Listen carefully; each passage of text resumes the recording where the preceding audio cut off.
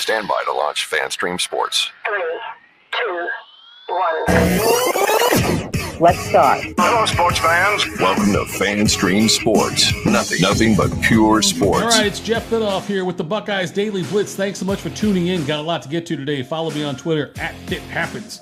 But always news in Buckeye Nation. And the Kevin Warren news, it's not really, I guess it's Buckeye-ish. It's more big picture. But we'll talk about Kevin Warren leaving the Big Ten as a Big Ten commissioner to take over the Chicago Bears job. They're like head job, president, and all this stuff, director of operations, whatever the whole title is. But Kevin Warren out as Big Ten commissioner.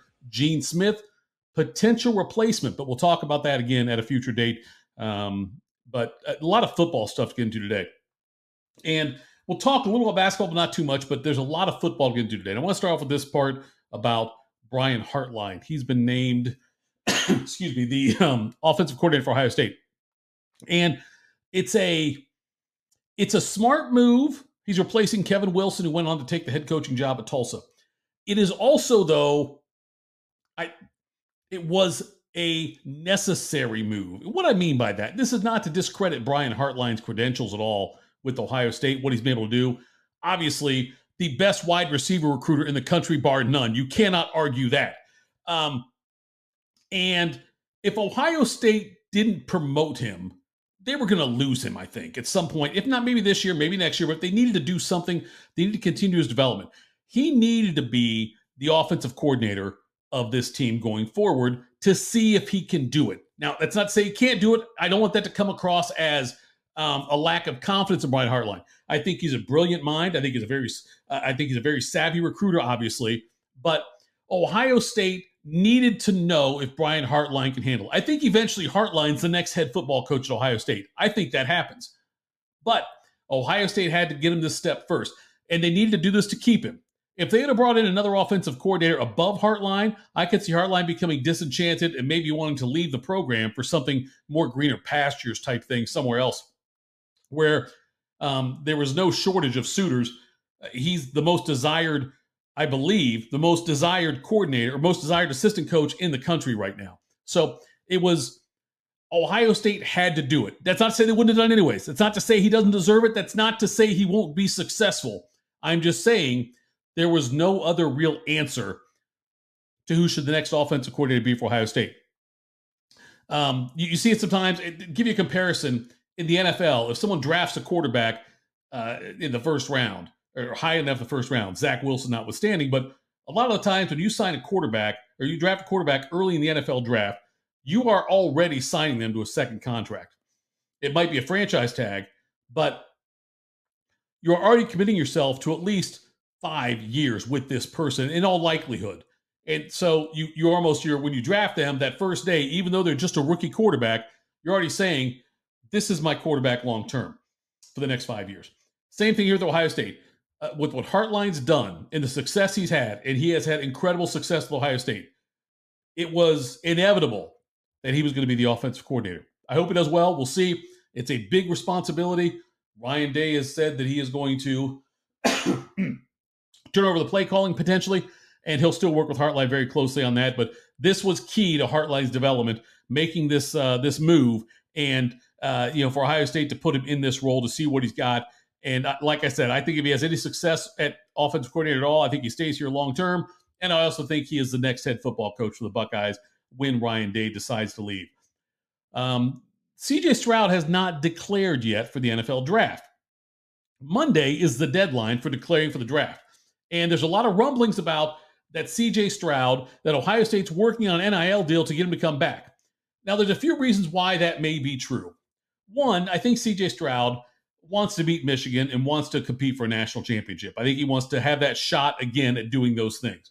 Also, another year with Marvin Harrison Jr. in there and Julian Fleming and Buka and the Cade Stover and the running backs all coming back, and not to mention the guys coming in. There's a lot of real potential for Stroud to put up huge numbers.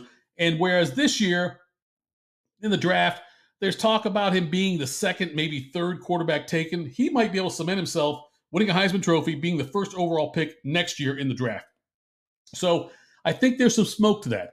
I think Ohio State is trying to put together an NIL deal for him. And I know people would say, well, if you're a first round pick in the NFL draft, top 5 pick, you get guaranteed money. You do.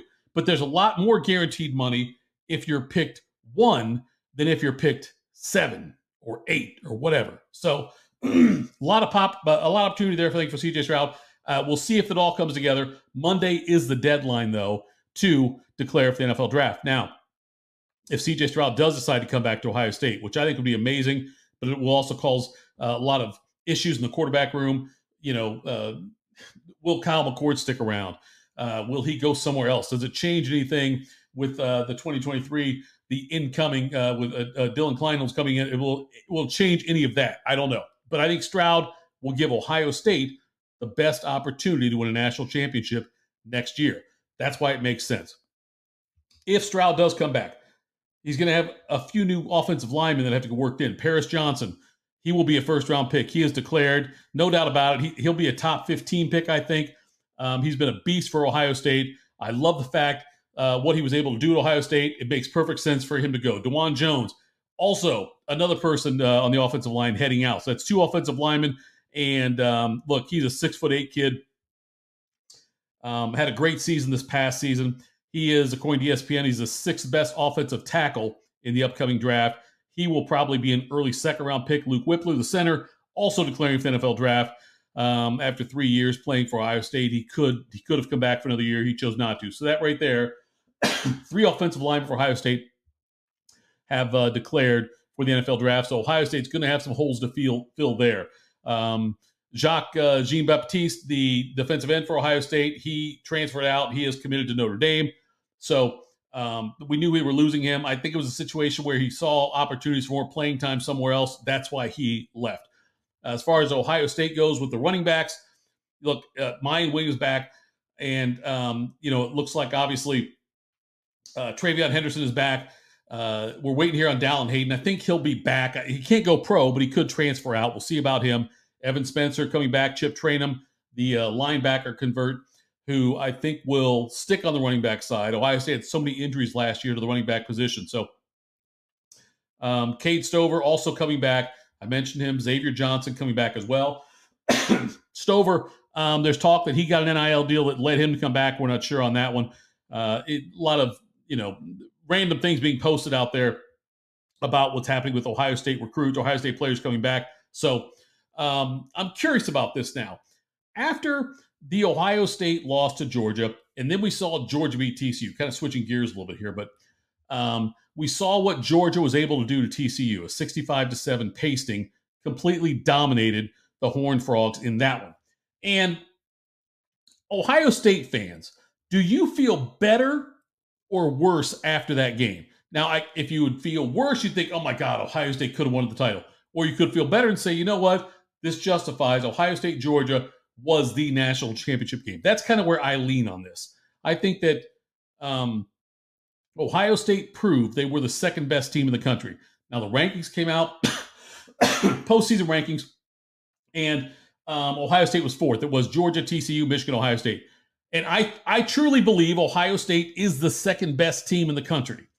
I do believe this season, when you look at the grand scheme of things, look at the whole scope of the season, and this is not scarlet and gray glasses. Don't get me wrong.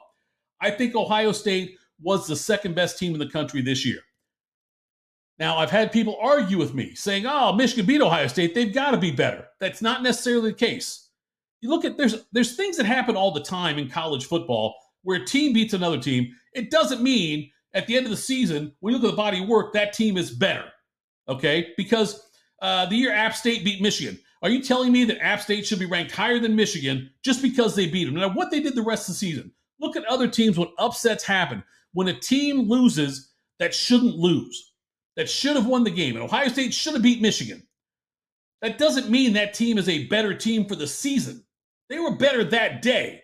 Doesn't mean they're better for the season. If a team puts a huge upset on somebody, that doesn't mean, oh, you know what? No matter what happens in the rankings, that team's higher because they beat them. That's ludicrous. I understand that Michigan did beat Ohio State. I still think if you took these 4 teams, Georgia, TCU, Michigan, Ohio State, and you played a round-robin tournament right now, Ohio State would be 1st or 2nd. Georgia would be 1st or 2nd. probably Michigan third, TCU fourth. That's how it would probably play out. Or Michigan third, or TCU third, Michigan fourth. But I'm just saying, I think Ohio State and Georgia would be the top two teams. I don't think you can logically argue against that. Ohio State lost to Michigan. Yes, got it. Doesn't mean that Michigan is a better team than Ohio State when all the dust settles. TCU beat Michigan, then got beat by 58 by Georgia. Georgia beat Ohio State by 1 when Ohio State had a 2-touchdown lead with 8 minutes left in the game. What does that tell you? If you're going to argue that Michigan's better because they won that one game, I'll argue Ohio State's better because of what they did with Georgia and then what Georgia did to TCU after what Michigan did against TCU. I can argue the same thing. All I'm saying is I think Ohio State this year was the second best team in the country. And I don't think you can logically argue against that based on what they did against the best team in the country, Georgia. All right, Ohio State women's hoops, they take on Nebraska today. They have that game today. Ohio State women's hoops still undefeated. So we're going to talk more about that tomorrow in the Buckeye Blitz. We're also going to address Ohio State's men's basketball team tomorrow. Look, they've lost 3 in a row. Been a bad run for the Buckeyes.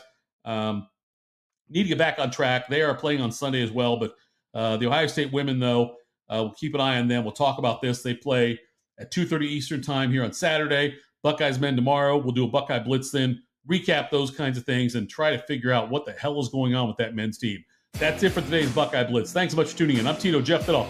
This is FanStream Sports, powered by the DSP Media Broadcast Network. Thanks so much. Have a great day.